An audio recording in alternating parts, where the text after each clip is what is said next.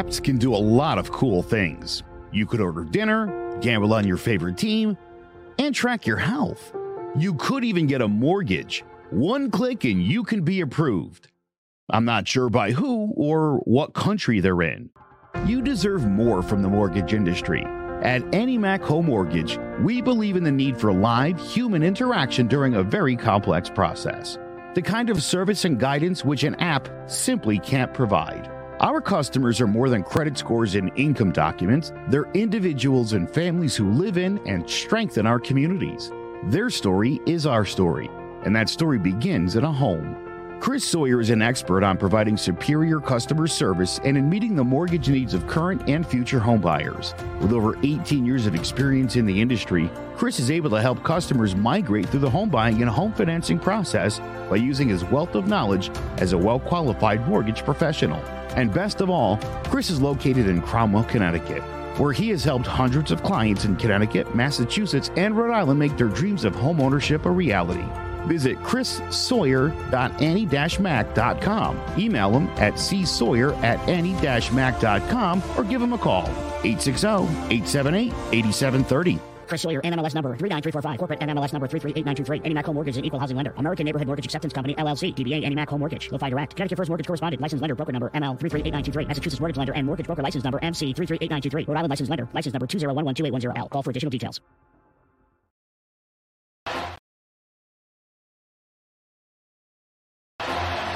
Jones on first down, wide open, it's Barkley. And Saquon Barkley will take it into the end zone. Your best ability is availability. Saquon Barkley, he's great when he's on the field, but the problem is since 2018, he hasn't been healthy for this team. Look at this. They lob it to him. He taps it in off the glass. How about that? Porter Moser, I think right now is the best coach in college basketball, hands down. It's 2 for 3. He's done his part. Pitch is drilled to deep right field toward the pole, and it is gone. They don't mind not being what they were in the 90s as the best organization in baseball, because the Yankees are even close to the best organization in baseball. You're trying to be the Rays, and the Rays do this for a reason. Like, you're the Yankees.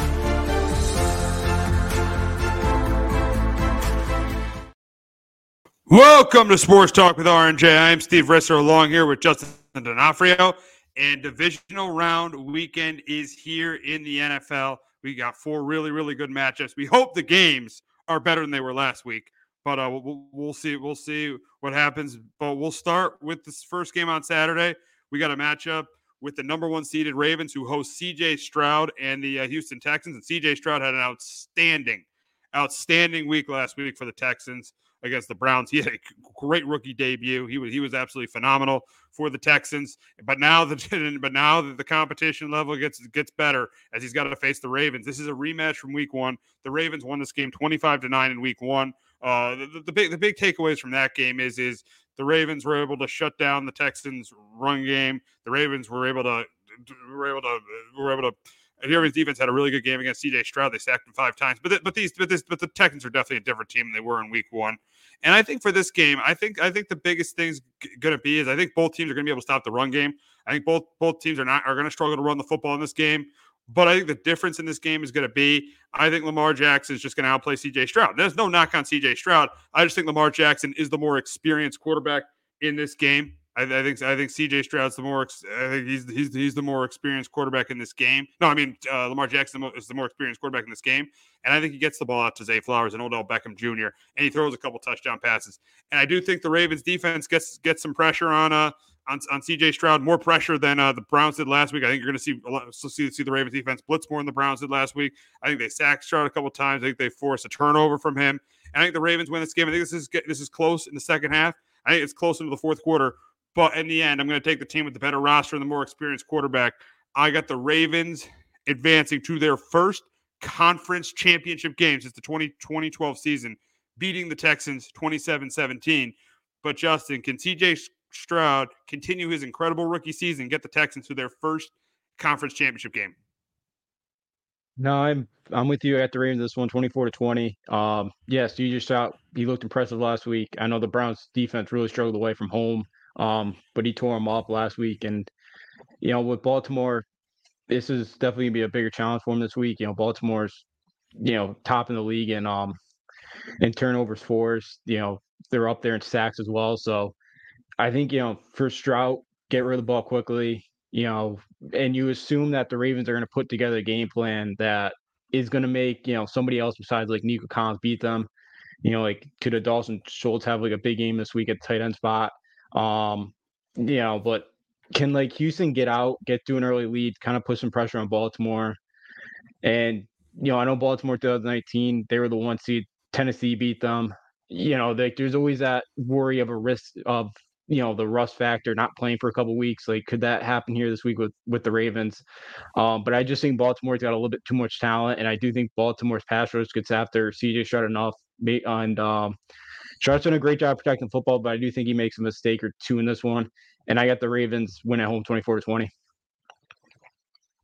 And you brought up Nico Collins, and Nico Collins has been a big part of the Texans' offense. Yes, this will be the player the Ravens will be taken away. This will be the player they'll either have Merlin Humphrey on him, they'll double him. I don't.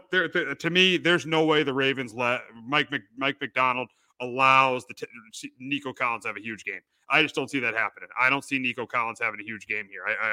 I just don't. So it's gonna have to be other guys. It's gonna have to be the Robert Woods, the Dalton Schultz, the Beverin Jordans. Those guys got to step up for the Texans to have any chance to win, and they got to be able to run the football. They got to be able to run the football with Devin Singletary to have any chance to win this game. Yeah, they absolutely do. They got to try to keep Baltimore off balance because, Baltimore's defense has been really, really good this year. So, yeah, if you can kind of keep them, kind of guessing, it will definitely be a huge plus in this one because, yeah, they're going to need some other because, I think they're going to have trouble if they get, obviously, 3rd and 8, 3rd and 9s, they're probably gonna have trouble converting those. So if they can kind of make 3rd and manageable, have a couple good games, on 1st and 2nd down to kind of put them in good spots, be able to kind of try to run the football on 3rd and short. So yeah, for Houston, it's gonna be tough, and to be able to kind of run the football in this game against Baltimore, who's been really good at stopping the run this year. It's definitely be a difficult task, but if they can be able to run the football, gives them definitely a better chance to win this game.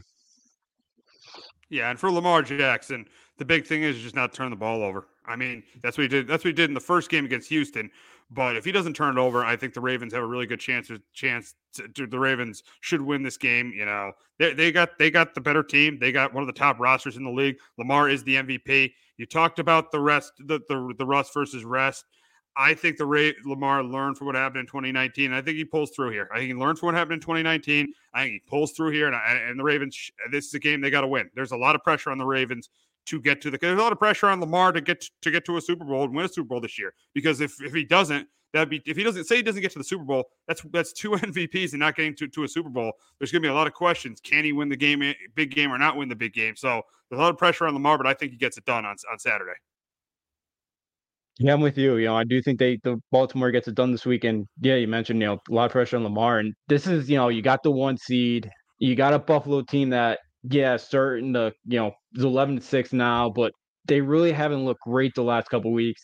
You have the Chiefs team that's kind of the most vulnerable they've been since Patrick Mahomes. Like, this is kind of the year where it's kind of set up for Baltimore to go on a run for Lamar to get back to the Super Bowl. So, yeah, there's definitely pressure on Lamar to get this thing done, and you got the home field advantage as well. So, yeah, it is big this year for Baltimore to get back there and take the crown in the AFC.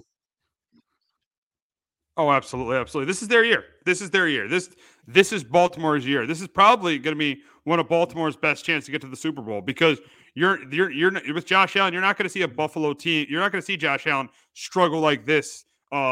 Struggled to protect the ball like he has this year. I know he's had a really good year because he has a bunch of touchdowns, but he struggled to protect the ball. The Bills were not as good, even though they won the division. They were not as good as they were supposed to be. The Chiefs. This is probably the most down the Chiefs are going to be in a while because they're probably going to draft the wide receiver in the draft next year. So this is your chance, Baltimore. Baltimore has to take advantage right now. This is their chance to cash in and win a championship. Yeah, it absolutely is. It is. It definitely is because they're right there. Like them and the Niners.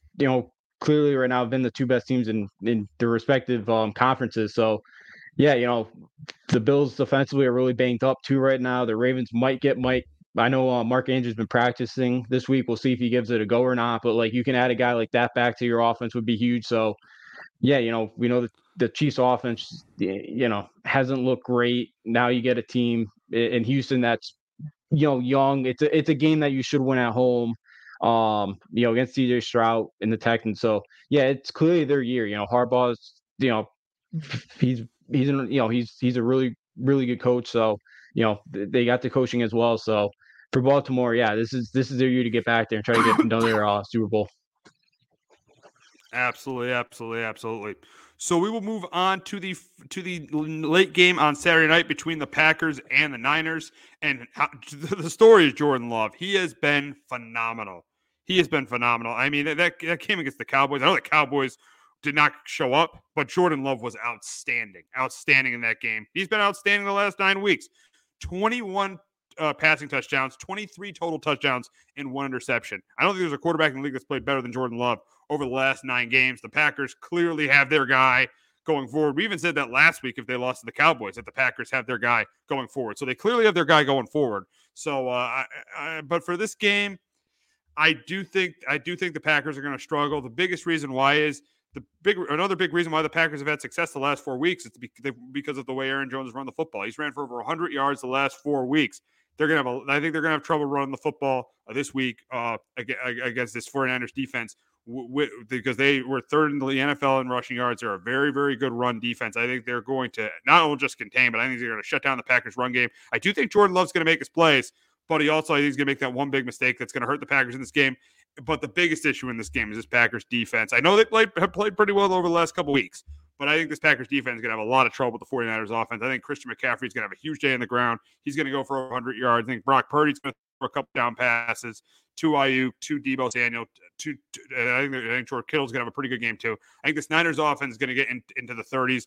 I think that's the reason why they win this game. I think the Niners offense is going to be too much for the Packers defense. Yes, the Cowboys might have a better quarterback than the Niners, but the Niners offense is definitely more complete than the Cowboys offense. I think it's going to be a big, big game for the Niners offense. And I think the Niners are going to get to the NFC Championship game for the third year in a row. I got them beating the Packers 31-20 on Saturday night. But Justin, can Jordan Love continue to stay hot and help the Packers pull off a huge upset? I'm with you in this one. I hit the Niners as well, 28-21. The Packers, though, in 9 straight games, they scored the first touchdown. And you saw last week, they won the coin toss, ended up taking the ball, and they went right down the field on them. And the Packers do that again this week. The Niners, we know, are much better from playing from in front. Like, you can get the Niners kind of trailing, get them out of kind of their game plan and what they want to do. I think that's going to help you a lot. But yeah, I think they're going to struggle to run the football. But I think, Green Bay's wide receivers, I think they're going to be able to make some plays in this one. I think they're, San Francisco's 49ers, the secondary is pretty good, but I do think that Jordan Love's going to be able to make some plays against them. But I'm with you. I don't see Green Bay's defense getting enough stops in this one. And I do see Brock Purdy playing pretty well. Their running game having a pretty good game on the ground. And I just don't think Jordan Love's be able to keep up with Brock Purdy in that Niners offense. And I do have San Francisco moving on to the NFC Championship game. But you did bring up a good point about Green Bay. And they did a great job last week of taking the ball first because that set the tone for the entire game against the Cowboys. They took the ball first, they scored that touchdown, and that set the tone for the entire game. I mean, I think that, yeah, and you brought it up. If the Packers get an early lead, it could be trouble for the Niners because we saw it in their game against the Vikings this year, in their game against the Bengals, in their game against the Ravens. The games they've struggled in, they have gotten way behind. The Packers have the better quarterback in this game. If you don't think that, you don't know what you're watching. The Packers clearly have the better quarterback in this football game. You put Jordan Love on the 49ers, that team is easily going to the Super Bowl. The Packers have the better quarterback in this game. But the problem with the Packers is the Niners clearly have the better team. But the thing is if the Packers get that early lead, can Brock Purdy play from behind? Can he play from behind? So you made a great point about the Packers scoring early and scoring first, and that's what they've done over the last, over the last, and even in the games they lost against the Giants and the Bucks, they've scored. I think they've scored first. And they did. I know that for sure they scored first against the Giants. So yeah, if the Packers score first, it definitely makes this game interesting.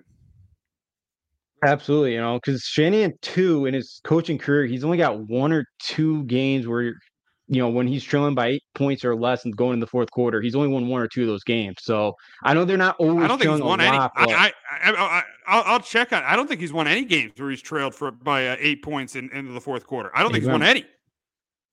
Maybe you're right. Yeah, I know it hasn't. Yeah, it hasn't happened a lot. Maybe it hasn't happened ever. Because I know I've seen this at somewhere before, like a couple weeks ago. Like I think it was during that losing streak. So maybe I am, so maybe I am misremembering that. But yeah, in any case, the Niners have struggled when they've gotten behind and they have, they're going trailing in the fourth quarter. Like they want to kind of establish that running game. They want to kind of, use the time of possession game. Be able to kind of run on, be able to run a lot. So I think, so if the Niners trail and like Brock Purdy's got to come from behind, they do have the weapons to make plays, and they are playing a Green Bay defense that will give up some yards. They can come back with that offensive talent, but yeah, it is something to kind of keep an eye on. Like, San Francisco just hasn't, they really haven't proven it a lot. So it would be interesting, and it would put all the pressure on San Francisco because there's a lot of pressure on this on that San Francisco team because they're by far the best team left, and especially in the NFC. So there's a lot of pressure on them to get to the Super Bowl this year. So it would not shock me if Jordan Love go right down the field, score a touchdown, they go up 7-0. The pressure goes on, especially from a Green Bay team that you saw last week. Hector brought up the point that this team's got nothing to lose. So it's the same thing going in this week. So I would expect, if they're going to be aggressive again. Yeah, you brought it up. Green Bay has nothing to lose, and San Francisco has all the pressure in the world because San Francisco's been knocking on the door since 2019. Lost the Super Bowl. 2019, lost the Super Bowl to the Chiefs. 2020, they had a bunch of injuries during the COVID year. But then 2021, had that lead in the fourth quarter against the Rams, lost the NFC Championship game. Last year, Purdy goes down. They have no quarterback, lose the NFC Championship game. They've been knocking on the door since 2019 to win a championship, and it hasn't happened for them. There's not only pressure to win to win the NFC, they got pressure to win the Super Bowl. The Packers, they got nothing to lose. No one really expected them to be competing for a championship this year with Jordan Love. They answered the question they needed answered. Is Jordan Love their guy going forward? And over the last 9 weeks, they've gotten their answer, and they've gotten the answer they wanted. Yes. So the Packers have gotten all that what they've wanted out of this season. The Niners, they need to win. This is a year they have to win because eventually in the next 2 or 3 years they're going to pay Brock Purdy, and they're not going to have the roster they have. Yeah, absolutely. You're seeing a lot of these teams kind of be able to win with these, with these quarterbacks on the rookie deals, and you're kind of seeing it with like Mahomes. And Mahomes deserves all that money he's getting, but like you're kind of seeing the team around.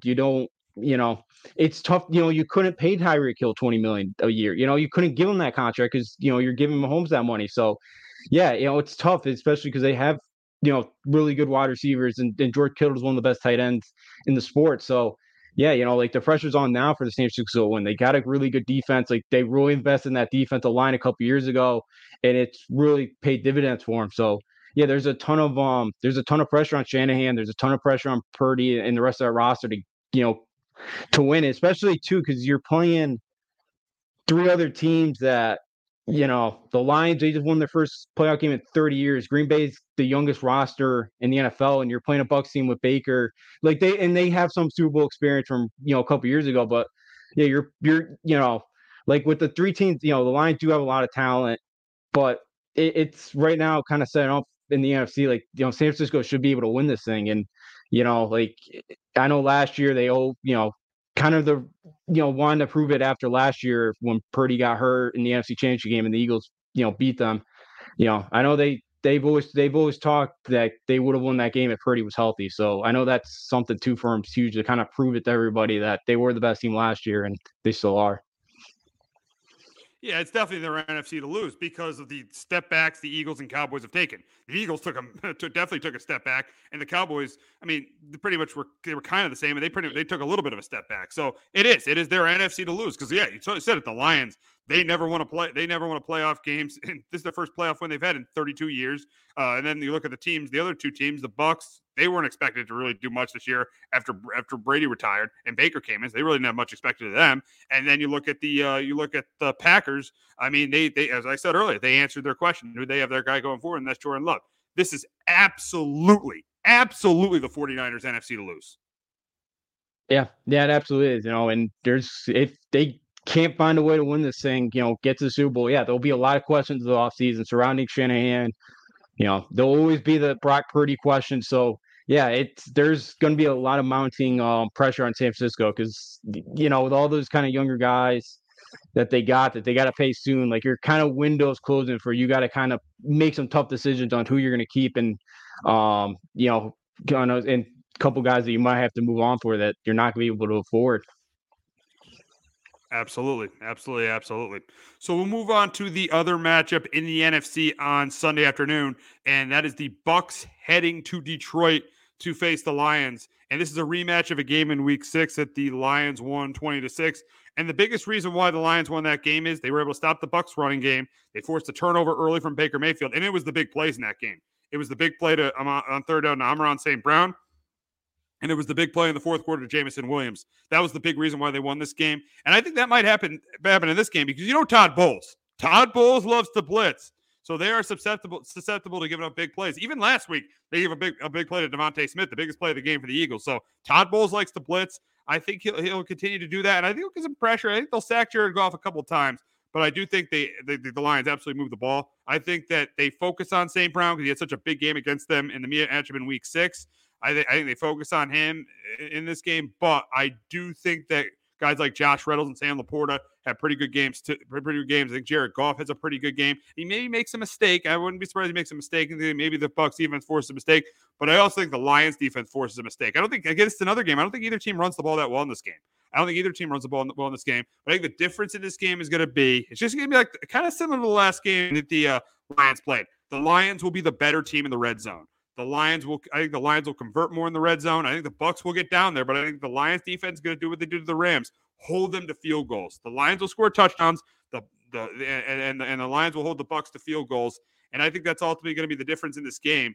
And that's why I got the Lions going to the NFC Championship games for the first 1991, beating the Bucs 24-19. I think the game comes right down to the end with the ball in Baker's hands and Baker not getting it done. I got the Lions heading to the NFC Championship game for the first time since 1991. But Justin, can Baker continue to stay hot? Can the Bucs get revenge from Week 6 and get to their second conference championship game in 4 years?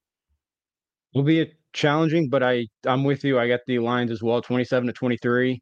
Baker played really well last week. I know the Eagles. I know we'll get to him here soon. But he looked pretty healthy last week. He didn't look like he was battling any injuries. I know Week 6 they really struggled, but the Lions defense isn't as good as it was back then. And I do think Baker will make some plays in this one. Mike Evans, Chris Godwin. I know they got Caden Otten, the tight end. Had 8 catches I think on Monday night, and Evans should have had a much better game. He dropped 2 or 3 touchdowns. That could have been potential touchdowns in that one. So I think if Baker, plays mistake-free football, and you mentioned it too, the red zone numbers. Like the Lions last week did a outstanding job, forcing the Rams to kick 3 field goals. So it's going to be huge for Baker in this one to be able to convert those touchdowns instead of 3 points. Because with that Lions offense, you're not going to be able to keep up getting 3 points, in those possessions. So for the Bucs, I think they got to be able to score touchdowns this one, and they're probably going to struggle to run the football, as you mentioned as well.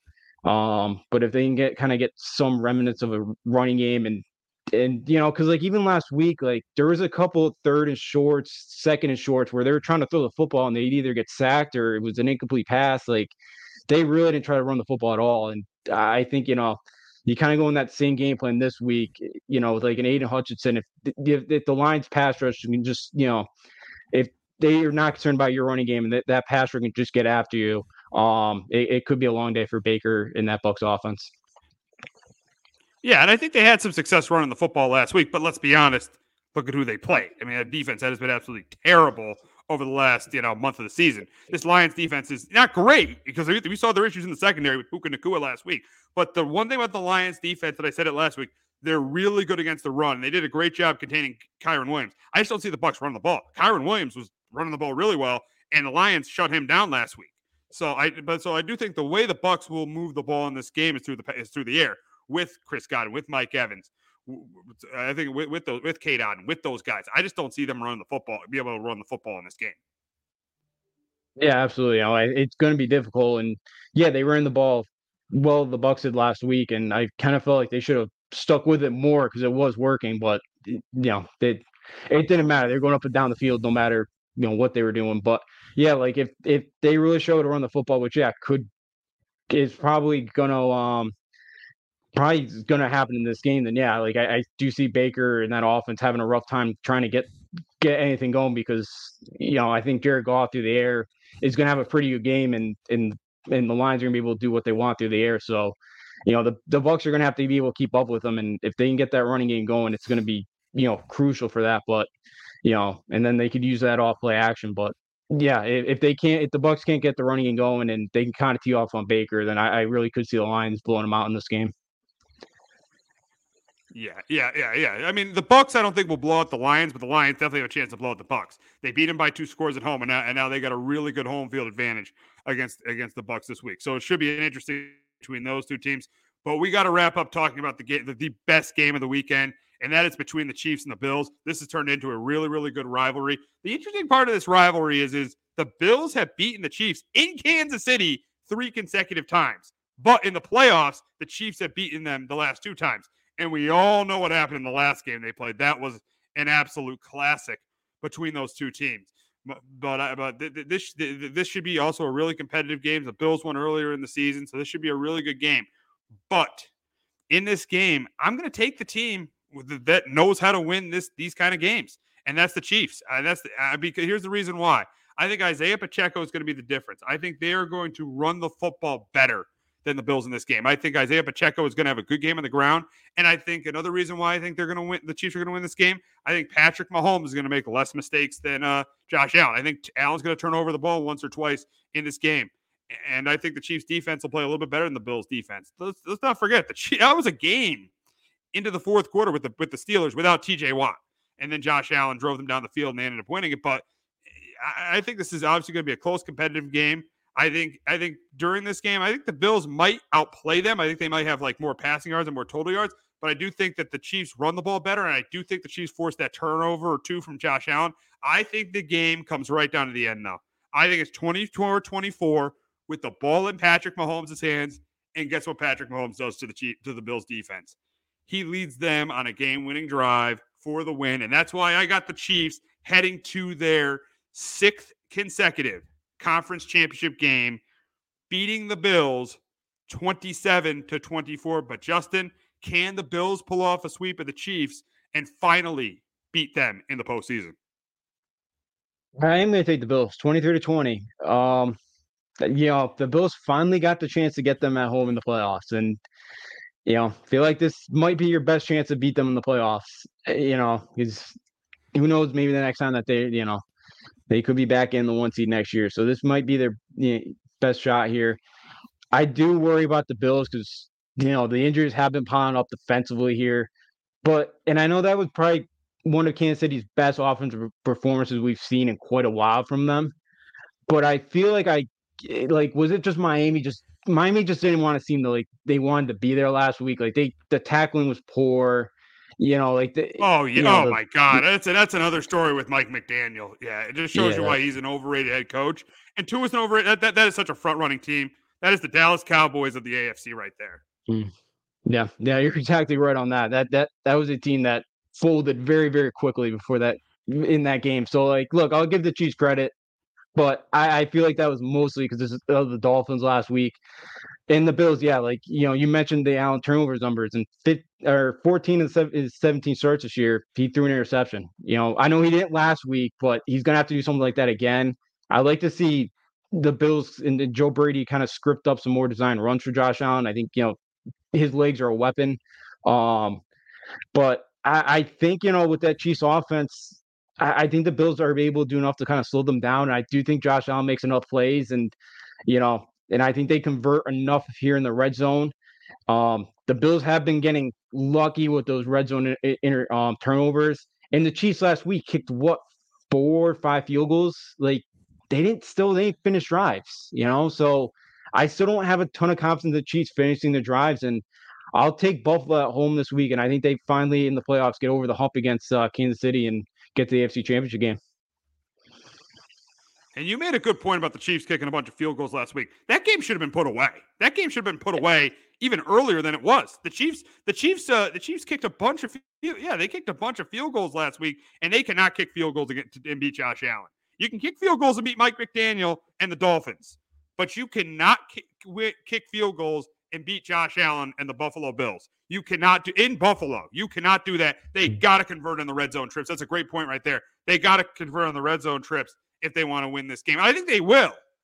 I think they will convert this week because I think they maybe were a little bit conservative because they kind of knew they were in control in that Dolphin game, but they cannot be kicking field goals against this Bills team and expect the same result as they had last week. Yeah, absolutely not. You mentioned it. Like a guy like Josh Allen being able to make you pay for those. And will the Bills be more aggressive? Because I know, does Tyler Bass have the yips now? Like after last week, like he missed like that. What he missed like a 27-yarder, and it was way off. Like is that a little bit of concern now for the Bills? Like, are they more aggressive and like a 4th and short or something? So that could be something too that could kind of come down to it as well. So yeah, and I think at home, I know the Bills have not, they've won 6 straight now. I know in a couple they've not looked impressive, but I do think the Bills kind of this week, they just find a way, and I think their defense makes enough stops in the red zone and do hold Patrick Mahomes in that offensive field goals. I just like even some of the short yardage plays this year from the Chiefs. Like I just haven't liked some of their play calling, like the gadget stuff. They'll take the balls out of Mahomes' hand, and it's just like, what are you doing? So like I could see something like that coming back to bite them this week. So that's why even though the Bills defensive injuries, I still think at home, Bills Mafia, that crowd will come out and think they make a difference in the game. You made a great point about the kicking game, though, for the Bills. That could be very costly. Those 2 missed field goals kept, especially the one that got blocked, that kind of turned the game around a little bit on Monday against the Steelers. Those missed field goals it could be concerning. We talked about the Chiefs kicking field goals in the red zone. That could be concerning. Kicking field goals instead of getting touchdowns. The Bills missing field goals, easy makeable field goals. That could be a major concern in this game for them. Yeah, absolutely. I don't know I know the weather's supposed to be nicer, but yeah, and then you get the wind involved. Like it could, the kicking game's gonna be crucial. Like because you kind of figure this game's gonna be, we both have as a 3-point game. Like missed extra point or two could make a huge difference in this game. So absolutely, like the kicking game's gonna be huge, and you both coaches caught a little bit more aggressive. Maybe have it, so something like that. So yeah, like the kicking game's gonna be huge in this one. If kickers miss an extra point or two, they miss an easy one like Tyler Bassett. So yeah, in a close game like this, it's definitely could impact the game big time. Oh, absolutely. But in the end, I just have to I'm going to go with the team with the better defense, and that's the Chiefs. I know the Bills' defense is good, but I think the Chiefs' defense is better. I think both. I actually think the Bills have a better running game, but I do think the Chiefs run the football better in this game. I think that the Chiefs' defense stops the run better than the Bills' defense does. But at the end of the day, though, it comes down to the coach and quarterback. And when it's all on the line, it's happened twice. It's hard for me to pick against Andy Reid and Patrick Mahomes against Sean McDermott and Josh Allen. Yeah, I could definitely, and I see your point. This is the first time Mahomes too is going on the road in the postseason, so be a little bit different for him too. Again, obviously he's not gonna be rattled or anything, but a little bit different for him. Maybe a little bit hard to get the plays in. But yeah, like Andy Reid, Mahomes, they've been phenomenal, and we know the kind of the struggle McDermott's had, and maybe because they did win last week, maybe the job is safe now for McDermott. Maybe now if you lose the Chiefs again, maybe there's some people calling for his job. But yeah, like the Bills, and McDermott, they haven't been able to get over his hump, and I do think that this is their best shot now that you've got them at home in the postseason. I do think they'll find a way now to finally get over those demons and knock off the Chiefs. We talked about this being the Ravens' best shot. This is the Bills' shot. This is a really good chance for the Bills too, especially to beat the Chiefs and get to a Super Bowl, because the Chiefs are not going to have. I know the Chiefs had a good year, but they're not going to have years like this where they're vulnerable. They're not going to have years like this where they're vulnerable. You saw as a Patriot fan, there were a couple of years. This Chiefs team is very similar to like the 2013 Patriots, the 2019 Patriots, a team that struggled at the skill positions in the passing game and were vulnerable. This Chiefs team is very similar to that team, where it's a very vulnerable team. And teams like the Bills and Ravens, they're not going to have opportunities like this, so both those teams need to cash in. Yeah, no, you're right about that. Yeah.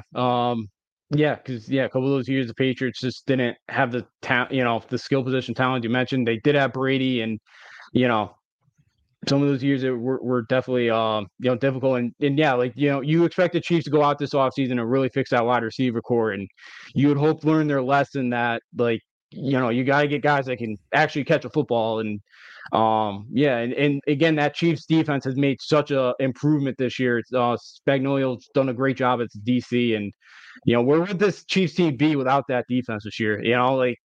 It'd be a much different story. They would not have a chance. They would not have a chance. They would have a little bit of a chance because of Mahomes, but their chance would not be very good at all. They still have they're not the favorite. They still have a pretty good chance to win this thing, because I think a big reason, because they have obviously the best player in the sport in Patrick Mahomes, but the second biggest reason is because of that defense.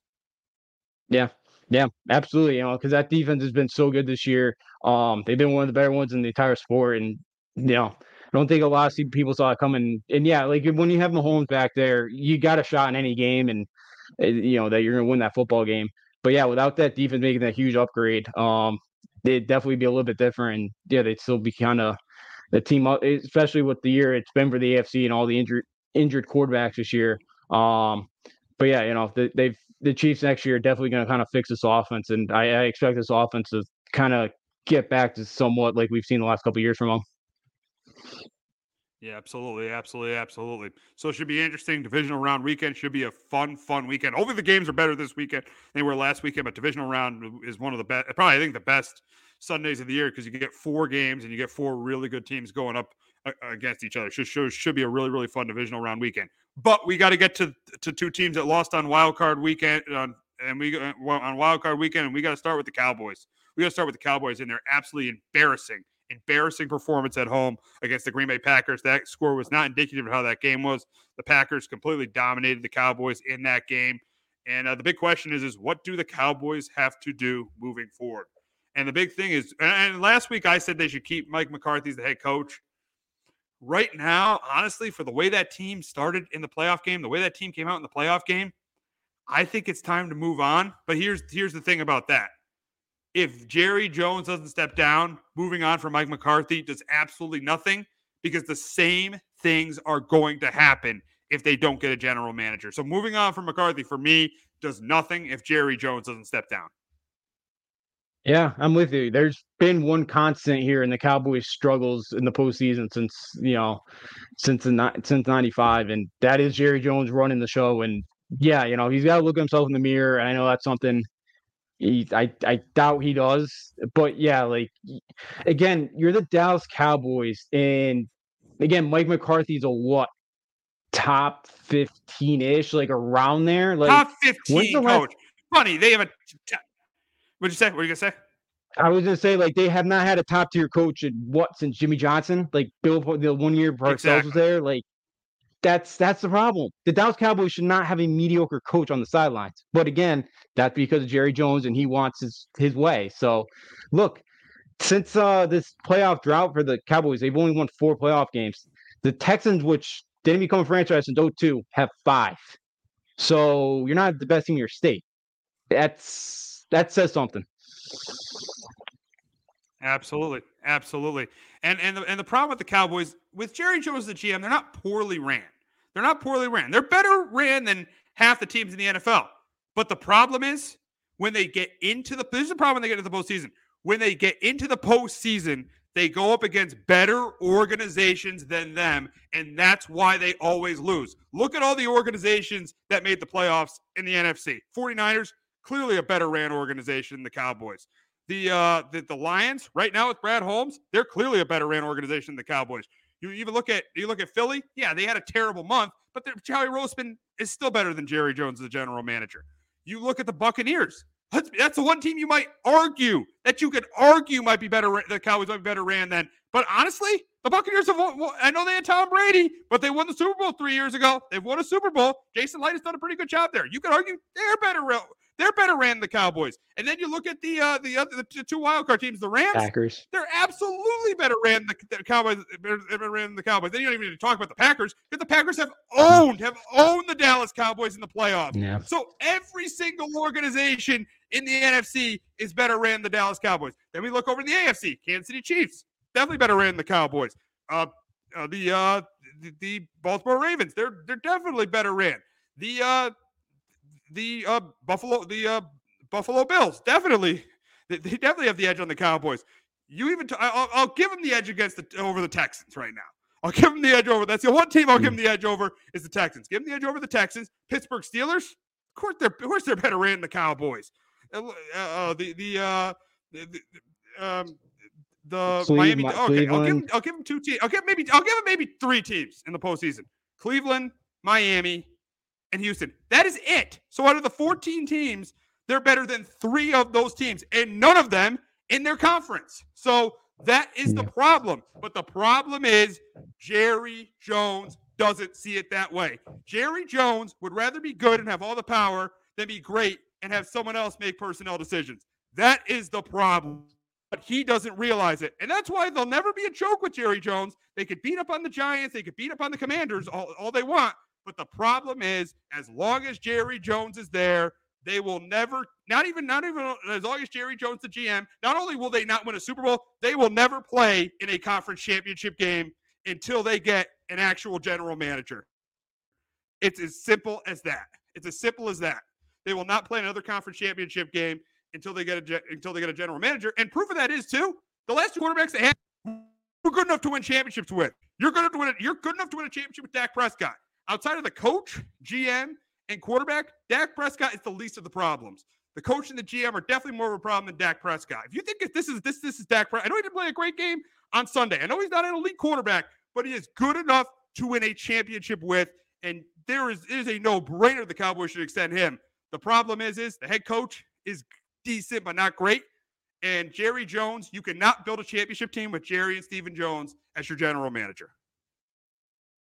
Yeah, Jones it's a big problem down there, and you brought up a lot of really good points about the organization because it's a mess. And again, I know we talked last week with the media. He's always talking to last week he brings up, we'll go game by game basis. We bring McCarthy back. Why are you saying so? That just puts so much pressure on that team. Puts pressure on him. And how do you not know if he's going to be your coach next year or not? How do you not know? I don't know. I don't know. These are the things that he needs to tune back on. And look, the Cowboys always have one of the better talented rosters in the NFC. They're always a playoff team. It's just they can never get over the hump. Dak had his best year so far as a pro. He looked scared that. He looked absolutely scared on that field. So he should have thrown 4 or 5 interceptions the first half the other day. He was brutal. But they just came out. They just got punched in the mouth and they lied down that. They just they just there was no fight, and that's kind of been it's just been 2 years ago that Dak Prescott the 13-second scramble. Oh, I thought I had enough time. Wasn't it? I thought I had enough time to run a play, or I thought I had a timeout. Exactly, last year, the final play that trying to get hand it off to Elliott, whatever that last year, some of the stuff that they've tried late in games are just it's just some of the things, if you had a GM, if you had somebody else running the show, if you had a top level coach, these things wouldn't be happening. That was just they looked absolutely pathetic, and Jones needs to step down or let somebody, take over the GM role. But I don't believe he will ever do that. I'm with you. I don't think this team will ever get back to an NFC Championship game because of Jerry Jones running the show. And is Stephen Jones like his dad? Do you know? Because if he is, this is gonna keep happening even when Jerry Jones decides as he gets older to give more power to his son. if he's the same way, this is going to keep happening even longer. It definitely will. It definitely will. One thing the Cowboys organization has done very well, and why they're, always in the top half of the league, and the Cowboys usually a pretty good team, is because of the way they've drafted in the first round. They've done a great job drafting the first round. The issues are with them, though, is they don't, outside of getting Amari Cooper, like 4 or 5 years ago, they really don't make big trades like the 49ers did with Christian McCaffrey, or the Eagles did with AJ Brown, or the Rams did with Matthew Stafford. They don't make that big trade. They usually don't do that. And also, you saw a glaring issue on the Cowboys this year, and that was that run defense. And they had pretty much a safety playing middle linebacker since when Van Der Esch went out. And they continue to have that safety play middle linebacker all year long. You would think when the Bills ran all over you in that game in Buffalo that you would make some sort of change. But no. We're not going to change what we're going to do. We're just going to keep it going because we want our opinion to matter, to be the opinion. We don't want, to make adjustments. And that's what happened. And they lost and they got knocked out again. And then you get to the NFC Championship game again. And the main reason is because of the front office, Stephen and Jerry Jones. Yeah, absolutely. Those guys have been the constants of what is happening. And yeah, again, the ego's too big for him to figure that out and to learn his lesson, I feel like. And yeah, it's a huge problem. And, it just, like the Dallas had so much talent and offensively this year, they were an absolute juggernaut at home. And then they go out and that was a performance. It was just an absolute embarrassment. And I get it from the Cowboys fans of the frustration and all that. Like one of these years you got to be able to get over a hump. And yeah, like without the Joneses there, like the having the safety playing linebacker like that, it's stuff like that where you kind of would figure out like, and Dan Quinn's getting a head coaching job. Like after that Sunday, I know he's got 3 interviews coming up later in the week, but man, I don't know if I want that guy to be my head coach. The way I saw that team Sunday, and yeah, you mentioned just being able to stop the run this year, it's just brutal. But here's the thing. If Dan Quinn doesn't get a coaching job, and say McCarthy they stick with McCarthy as a bad year next year, guess who the head coach is going to be? It's going to be Dan Quinn. It's going to be Dan Quinn. Nice. When they had the opportunity to move on from McCarthy this year, and maybe get a Vrabel, get a Harbaugh, or even a Belichick. No, they'll probably wait out another year with McCarthy and then hire Dan Quinn as the head coach, and it'll be the same thing that has happened for years with the Cowboys. Yeah, it probably will. And, could this, I could see maybe Jerry moving on because now I think people are like, after Sunday, really kind of like losing faith and kind of like in McCarthy, like, all right, so that the fan base kind of, hey, can I, I'll bring in somebody else to kind of lift up the spirits. I don't know if he would do that. I think after Sunday, you got it, because I don't think that team's winning. Like that team with McCarthy, I don't think is getting anywhere either with him being a head coach. Yeah, like this is, when are you gonna have another coaching carousel like this of a Harbaugh out there, a Belichick, and a Mike Vrabel who's done a really good job in his young career? Like when you have 3 guys like that as candidates, like that's rare. That's really, really rare. So you would think, he would check his ego at the door and get one of those 3. But yeah, I'm with you.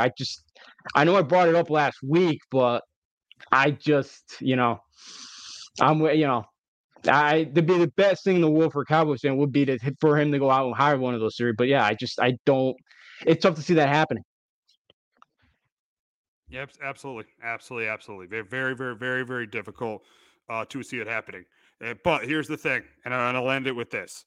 If firing Mike McCarthy does nothing if Jerry Jones doesn't step down as the general manager. Firing McCarthy does nothing if Jerry Jones doesn't step down. So I will end it at that. But we got to move on to the other NFC East team, and that is the Eagles. And they were, after the 10-1 start, they were absolutely pathetic in the last month of the season. Their only win was to the Giants, who they beat every year in Philadelphia, but they were absolutely pathetic. And I saw this coming. I saw it coming because I saw that first half against the Giants where they were so bad, and I knew at that point they're one and done. And on Monday night, they were absolutely terrible against the Buccaneers, getting blown out 32-9. And the big question is should the Eagles move on from Nick Sirianni? This is now a tough question. I thought it was ridiculous, when they talked about this a couple weeks ago. It's a tough question now. I'm going to say no. I'm going to let him try to, because he got into the Super Bowl last year, so I'm going to let him try to fix it this year. But I would not be surprised if they do, seeing how horrible this team was in the last month of the season. Yeah, it's a tough one. Because they were 30 seconds away last year from winning the Super Bowl. I'll take the other side and say they should fire him because he's a CEO. He doesn't call the offense or defensive plays. So you can't go to ownership today and say, I'll give up the play calling duties. I'll be more of a CEO. Like, he's already the CEO. And that team looked like that team, they could not tackle. Fundamentally, they looked just horrible. Like, and then they're running 5 out. They're going empty backfield. And you mentioned it, we're talking about the top Bulls. Like, they're just I didn't get their game plan at all. Yeah, they're not even picking up blitzes. I don't get it. I think part of it's on Hurts, but part of it's on the offensive game plan. It's terrible. Yeah, and I know, and wasn't Peterson fired because he didn't bring a good enough candidates to the table in 2020 to Roseman? Like, wasn't that a reason why they fired him? They didn't like his candidate pool. Like, if he doesn't do that, like, he better have a solid candidate pool coming in because he's the CEO, and that team looked like they quit. And I don't know if they quit on him. I don't know if they quit on, like a Hurts or anybody. Like, there's a lot of, and I know they're an older roster too, and they had a really easy schedule. They had the easy schedule, I think, in the NFL last year, but man, like, that team just absolutely fell apart. I know they were 10-1, but we talked about it. Like, they kind of kept finding ways to win football games. It wasn't pretty, but you don't apologize for winning. But you could kind of see, like, at some point, a couple of these games they were winning was not going to keep happening. And it just all fell apart in the last couple of weeks. And I just, can you, there's a lot of changes that have to be had. And I know Jason Kelce already retired. And, I know they got Graham and Fletcher Cox's been there forever. Like, they're going to have to make a lot of changes. But I feel like with that fan base, like, they just had the Phillies collapse too a couple months ago. Like, that city is gonna, hasn't called for his name. So I think you might have to move on from him just because of the way the thing collapsed. You kind of maybe just need to restart some things over here. Yeah, and you brought up him being a football CEO. And he kind of is. And he isn't really great. The offensive side of the ball is supposed to be a strength, and the offense really, really struggled at the end of the season.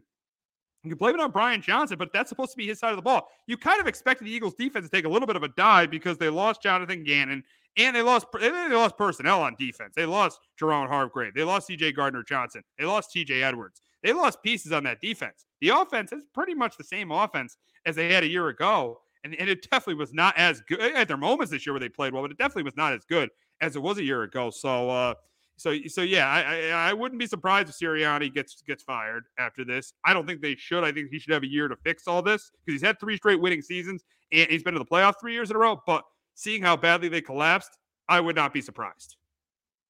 Yeah, I wouldn't either. And I get it. Yeah, he was 30 seconds away from winning a Super Bowl, and yeah, maybe he should get the year to fix it. But just the way everything fell apart, and like, Roseman's one of the best GMs. Like, they have one of the best front offices in the sport. Like, they usually do a pretty good drafting. They always put a really competitive team on the field year in and year out.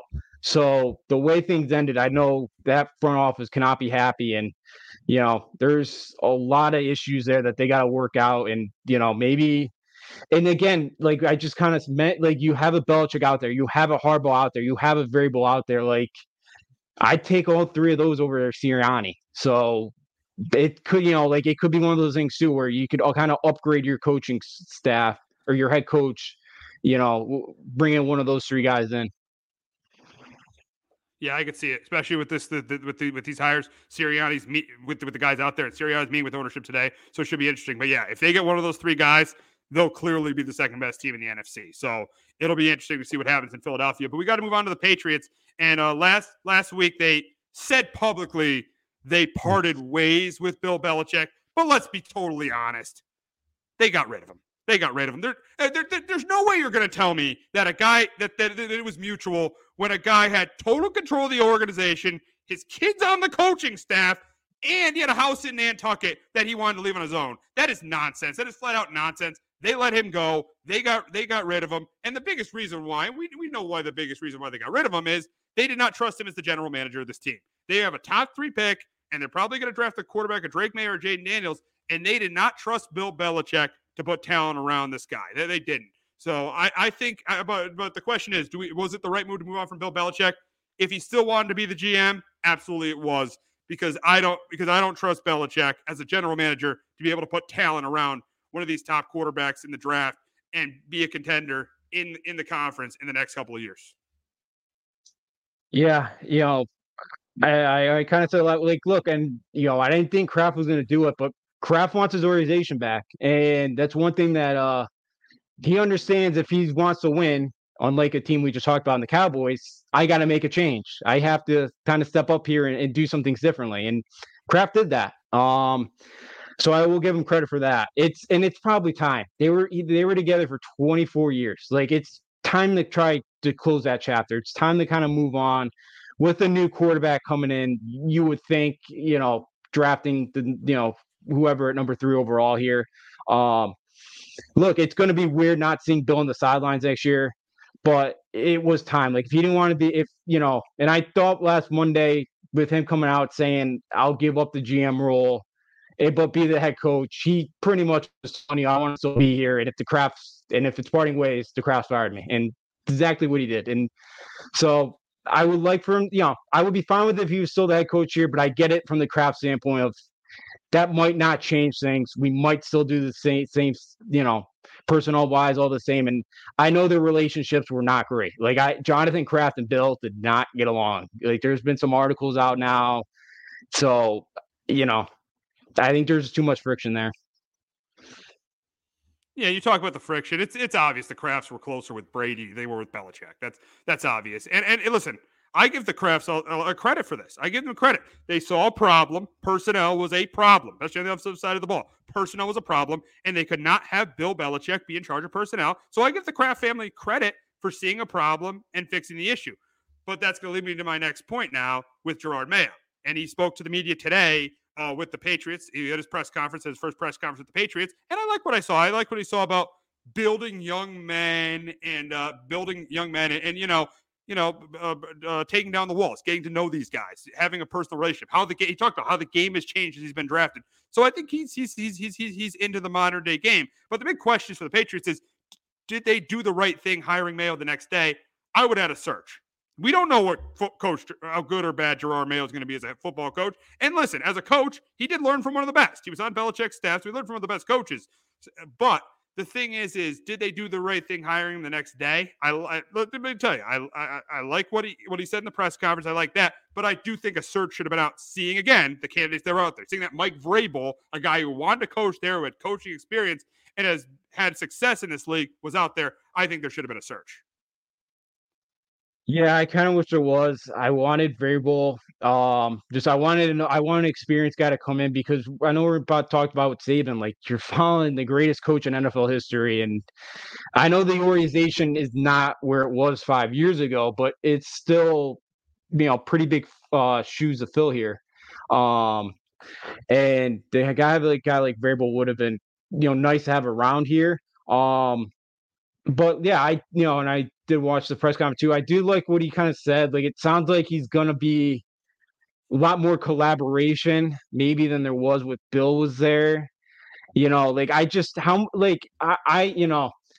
sounds like Jonathan Kraft might be the GM for, or they bring in a guy like Eli Wolf comes back. Like, that's what I worry about. Like, it's, who's gonna be the guy making the pick? And that's why, and I don't think it's gonna be Mayo, but like how much of the evaluation of draft guys, or evaluating free agent, how much is it going to be different than when Bill was here?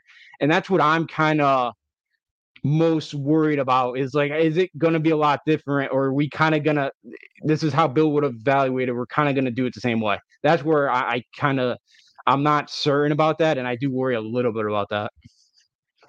The GM hire is crucial for the Patriots. They have to hit on the general manager. The biggest thing, why the Patriots have fallen off the last 4 years. Yeah, Belichick's maybe lost his fastball a little bit, But the biggest reason why the Patriots have fallen off over the last, 4 years is because the talent that they've had on the offensive side of the ball. This has been really over the last, 4 years, an average to below average roster. And this is an offensive league, so you've got to have talent on the offensive side of the ball to have success. So the GM, this GM and how successful he is going to be humongous for the Patriots going forward. Yeah, it absolutely will. You mentioned the offside of the ball. Like, we haven't had number one wide receiver since Edelman retired, and that's been a couple years now. Like, we have not had the talent offensively, and yeah, it's been a problem, especially in a league now where they make it so easy. With some of the rules in place, like they make it so easy for some of these offenses. Like, it shouldn't be too hard, but if they can get the quarterback right here. Look what the Texans and CJ Stroud did this year. Like, I think the Patriots at this moment have more talent than the Texans did last year going in the draft. So, like, if they can get that quarterback, could they sneak their way in the playoffs next year? Maybe, but they have to get that quarterback right. And yeah, it's a big draft here for them. So we'll see. But yeah, the offensive side of the ball it's got to be a big thing this offseason. We'll see at the OC spot. I think O'Brien's got 2 years left on his contract, I believe, but he didn't really tip his hand if he was coming back or not. Yeah, and here's the other thing about the draft. The Patriots have not given a player in the last 10 years, the last 10 drafts. There's not been one. There's only been one. There hasn't been a player in 10 years that they've given a second contract to in the last in the last decade. There hasn't been a player. Has not been a player. The last player they gave a second contract to that was drafted in the first 3 rounds. It was Duron Harmon in 2013. So the draft is so critical for the Patriots because this is where it went wrong. This is where it wrong for the Patriots was at the draft. So they have to get the draft right. They have to get the GM hire right. That is the biggest key to their success. But going back to Belichick, the big question is with him. And again, this is why the whole mutual thing is nonsense because they let him go because he wouldn't be doing this if it was mutual. And even more, the other thing I don't like is they're trying to force Bill's kids on the staff to try to act like it was mutual. No, it wasn't mutual. They let him go. But the big question with Belichick is where does he coach next year? What team do you just? And I think it's Atlanta. He wants to still coach. The Falcons want him. I know it's not the best destination because they don't have a quarterback, but they do have talent on that team, especially on offense with Bijan Robinson, with Kyle Pitts and with Drake London. I mean, I know Kyle Pitts hasn't played as well as he should, but they do have talent on that offense. So the big thing there is if he does go to Atlanta, for me, is going to be obviously the GM getting the quarterback right, and then seeing if Bill can bring over Josh McDaniels as the offensive coordinator. Yeah, I'm with you. I got Atlanta. I think that's the spot he's going as well here too. And could you told the Falcons fan 8 years ago, like after they lost that Super Bowl, hey, I know Bill just delivered your worst loss in franchise history, but he'll be your head coach in a couple years. But and I think Atlanta fits because, as you mentioned, the offensive talent, and we just mentioned all the problems he had offensively at New England. Like, their defense wasn't horrible, but he can go in there and kind of fix that defense and improve it. And it feels like kind of Brady going to Tampa, where there's talent there. They're playing a division that's not great right now, and you can go in there and go win. Like, if you got to get the quarterback right. They have the number 8 pick. Do they get like a Penix? Do they go out free agency? Do they go trade for a Justin Fields? Who knows? But I think that's a spot where I think Bill can go down there, succeed, and I think Arthur Blank will probably give him some power. I don't know if he'll give him total control, but I think Blank will probably give him some control. They got a GM there. Okay. I don't know if he'll have total control. I don't think he'll have total control there. I don't think he will. I don't think he'll have total control there. And you brought up, the Brady comparison to the Bucs. I don't like that comparison because the Falcons don't have a quarterback right now. The Falcons don't have a quarterback right now. When Brady went to the Bucs, they were instantly Super Bowl contenders. If Belichick goes to the Falcons, they're not instantly Super Bowl contenders because they're probably going to have a rookie quarterback there. So they're not. They'll be better. They have a good chance to probably win their division. But I wouldn't consider them instant Super Bowl. I would not consider them Super Bowl contenders if Belichick went to the Falcons. Yeah, it depends if they do a quarterback. If you bring McDaniels, like, again, he really made Mac Jones look pretty good his rookie year. I know there's some other things there that happen, but if they, You can get a Fields or you go sign a Kirk Cousins. You got McDaniels with that offense. I could see that team making a run. But look, I think, I think he goes down there, fixes that defense. I think, we'll see what happens the rest of the NFC teams. But, I think it's a solid roster. And and I think he'll be able to knock out Shula's record in, probably 2 years. I think he's 15 away. So, 14 wins away. I think take him like 2 years to do that. 14. So, it'll only be like 2 years really to get that record. Yeah, we'll see. We'll see what happens with Belichick going forward. But going from Belichick to now his friend Nick Saban, who retired, and now going to the Bama program, who hired Kalen DeBoer last week. The big question with Kalen DeBoer is can he keep Bama as a top program? I obviously won't have the success that Saban had because no one will, but I think they'll still be a top program. But with Saban gone, Georgia is the program in college football right now. Yeah, Georgia's it's a top dog right now. They're gonna, and DeBoer, the guy's a winner. I really like DeBoer, and I think what he's gonna be able to do now that he gets some five-star kind of offensive talent now, with that offense gonna be special. I worry though, what's gonna happen in 3 or 4 years? Like if this team goes 10-2, 9-3, they're not winning a championship. Are they gonna be calling for his head? That's where I worry. Like I hate to say it, and I don't think that DeBoer's going to lose. Like, I think DeBoer's probably be gone out there in 3 to 5 years. I don't think he's going to last longer than 5 years there. And I think because they're going to be 9-3, and before Nick Saban got there, the boosters had a lot to say on what's going on. And Saban, because he won at LSU, was able to kind of tell him, let me do my job, and he shut the door for him on them. Are the boosters going to do the same thing with DeBoer? I don't know. And the other thing about Bama, well, now they're up to 26 guys, I think, in the portal. Caden Proctor, Caleb Downs both entered today. And the NIL at Alabama, it's not great. They were getting guys to come in to play for Saban on a discount as freshmen. That's not going to happen, I don't think, with DeBoer. Like Texas A&M, they do not have that type of money. Like I think Bama's still a top 5 job, but I think it's going to be very difficult now with Texas entering the SEC to be able to sustain what Saban did there, which was incredible and got them after some rocky years. So it's going to be challenging for DeBoer. He's going into an absolute, it's going to be tough, especially with all these guys leaving now. But it's going to be a tough job, and I really like DeBoer, but I don't think he lasts 5 years. I hate to say it, but I don't think he does.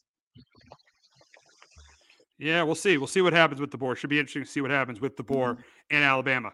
But we got the number. I know they won the national title, but we got the number 1 team in the nation in the state of Connecticut.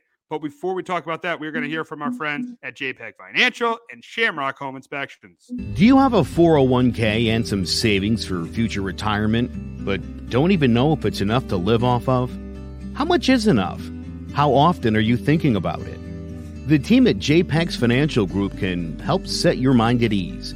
We specialize in creating strategies in the planning and managing of your financial, educational, and investment needs. We help clients pursue their investment goals with sound financial strategies. You deserve a personal, tailored plan. Lasting, meaningful, and open relationships are the foundation of our practice. You've worked hard for your money and should feel confident in your investment choices as you make decisions for your financial future. Your goals are our goals.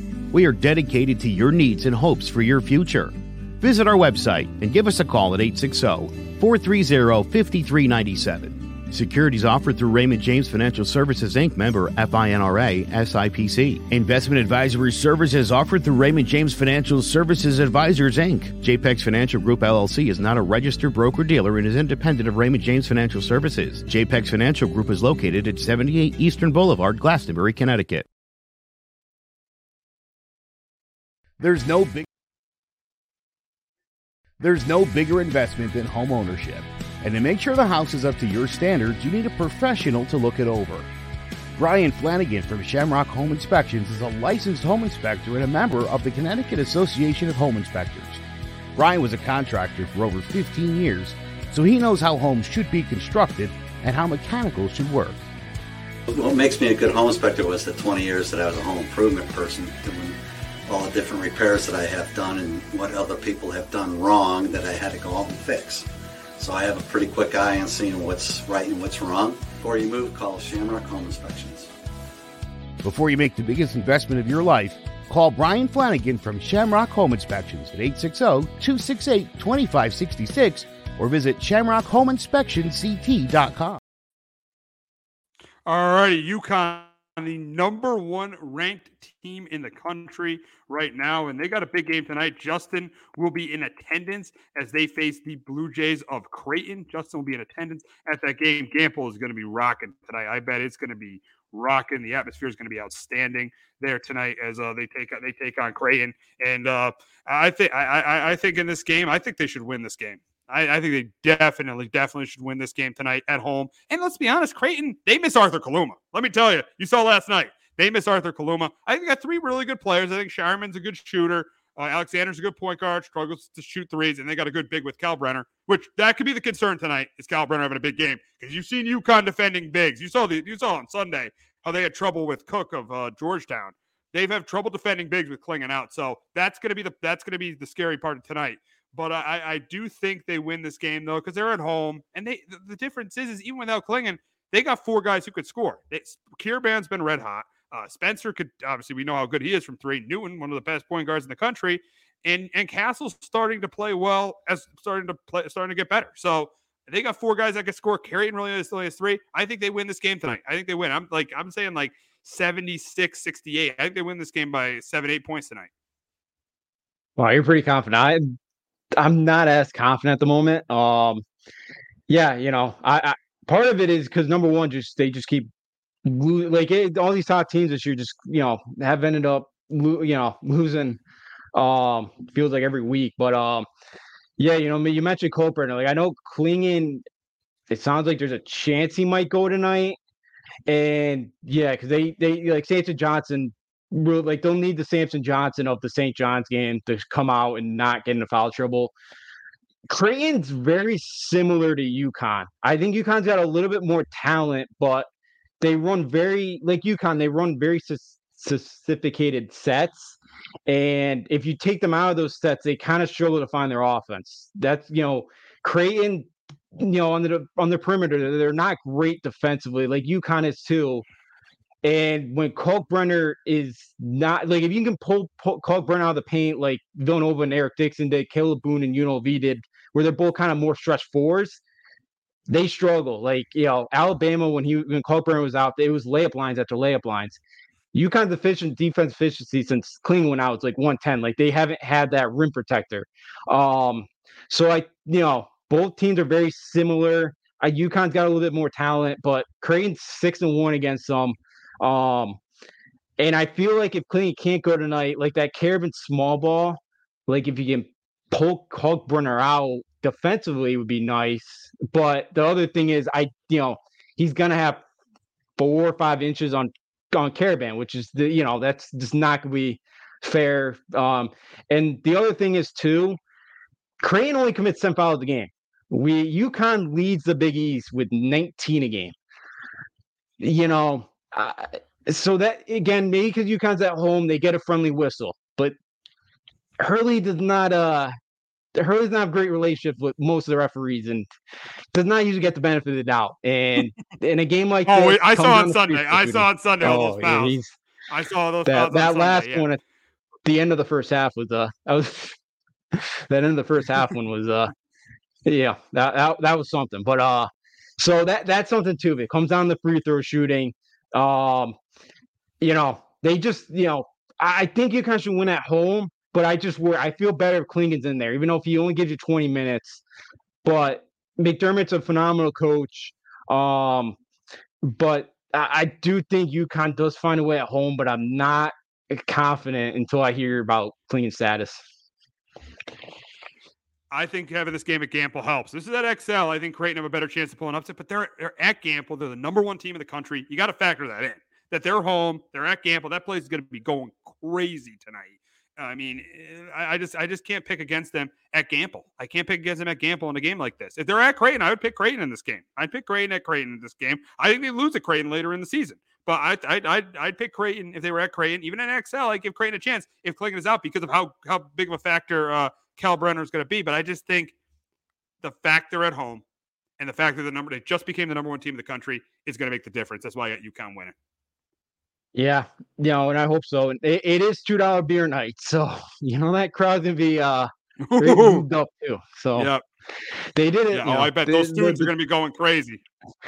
They're already camping out. They've been out there since 6 a.m. I guess. So on a day like this where it's 20 degrees outside and up there it's probably close to 10. So yeah, it's the first game too since the students are back on campus since December. So yeah, look, they got 10th longest home winning streak right now. I think it's at 13 at the moment. They did lose Xavier last year right around this time at home at Gamble, but they got out to such a bad start and they almost came back and won that basketball game. But look, yeah, I think because it's at home, it's at Gamble. I think they find a way to win this game, but not totally confident. I hope they do. But look, they're 5-0 without Clingan in that lineup, and that's the big thing. Like I thought they were going to split up Butler Xavier, but to be 5-0 right now without him, it's huge. And you talked about this Castle and how good he's been, offensively lately. He's starting to really figure out the offense, kind of get comfortable inside the offense. Absolutely. So big game tonight, but another big game on Saturday as UConn heads to Nova. But I think UConn wins this game at the at the Wells Fargo Center. I think UConn wins. The game's off campus, so Nova won't have as much of a home court advantage. And let's be honest, I don't think Nova's that great. They have two guys that can score, Moore and Dixon. That's it. I think Bama's been a disappointment so far, and I think Burton's been a disappointment so far. Nova really has two guys that could score. I think UConn wins again. I think they win both these big games this week, and are 16-2, and because UConn's just clearly the best team in the Big East. Yeah, they are, and I'm surprised also sitting up there 6-1, but they should win this conference. Richmond should be. Let's be honest. Richmond should be the player of the year. He should be up there with player of the year. He's been outstanding. Oh, absolutely, he should be. When he gives his all and he gives his effort, we want to be there. Yeah, he's one of the best players. He's one of the best players in the entire conference. So yeah, absolutely. Kadari Richmond's an unbelievable. Yeah, like Nova, I can't figure out Nova. Like I can't. Like someday, like this is a team that pounded or they beat Memphis by 30 or 16, but that game was, Memphis got some garbage points. They beat North Carolina, who's actually pretty good this year. Like that's a dangerous team. They go on the road and they beat Creighton in overtime on the road. But look, yeah, so I can't figure out Nova. And what Marquette did Monday against them was, so Nova likes to kind of switch everything 1 through 5. And so Marquette just threw a bunch of ball screens at them. They made, and some of their kind of defenders are not great when they got on a guy like Kolek, and they were able to, like, Marquette just got a bunch of, they finished a bunch of layups. Like, Marquette was struggling to shoot the basketball. So, Dixon's going to be able to pull Clingan away from the paint. If Clingan does play in this game, that could be something where Nova could get to the basket. But yeah, like Moore's coming off a knee sprain. Monday was the second game. Now we'll have 5 days off. We'll see how healthy he is.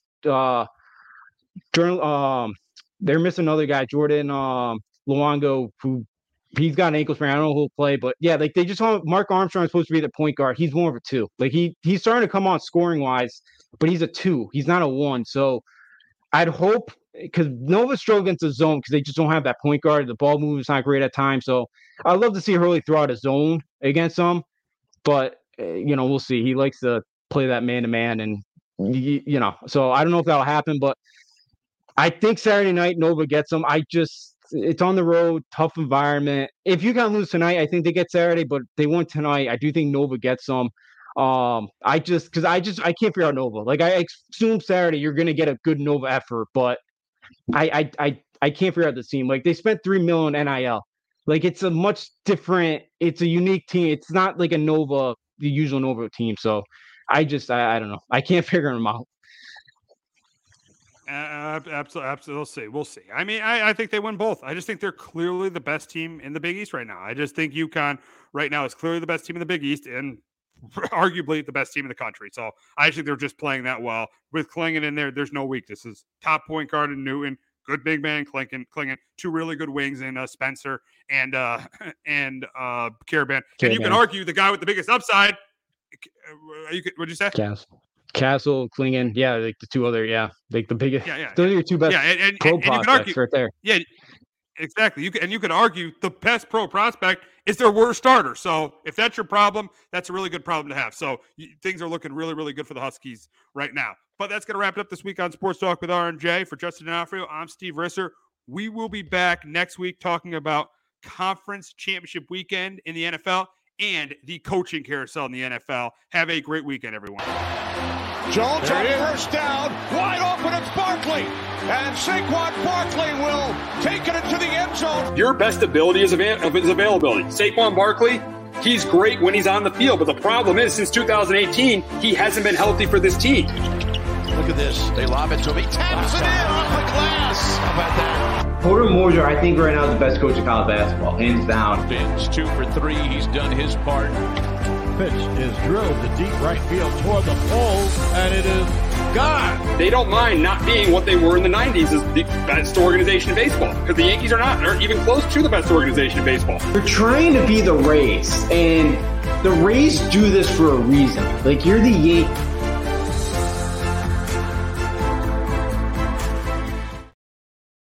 Hello, my name is Joe Aguirre. I'm the president of Clovercrest Media Group. And here at CMG, we have a wide variety of podcasts, including sports shows like Keys to the City, The Roll Call, Throwing Jabs, All Four Downs, and Jawing About the G-Men. And great true crime shows like Sticky Meat, Crimes and Consequences, Ivy League Murders, and Bird, the unsolved murder of David Eichmann. You can find all these podcasts and so much more by visiting clovercrestmedia.com.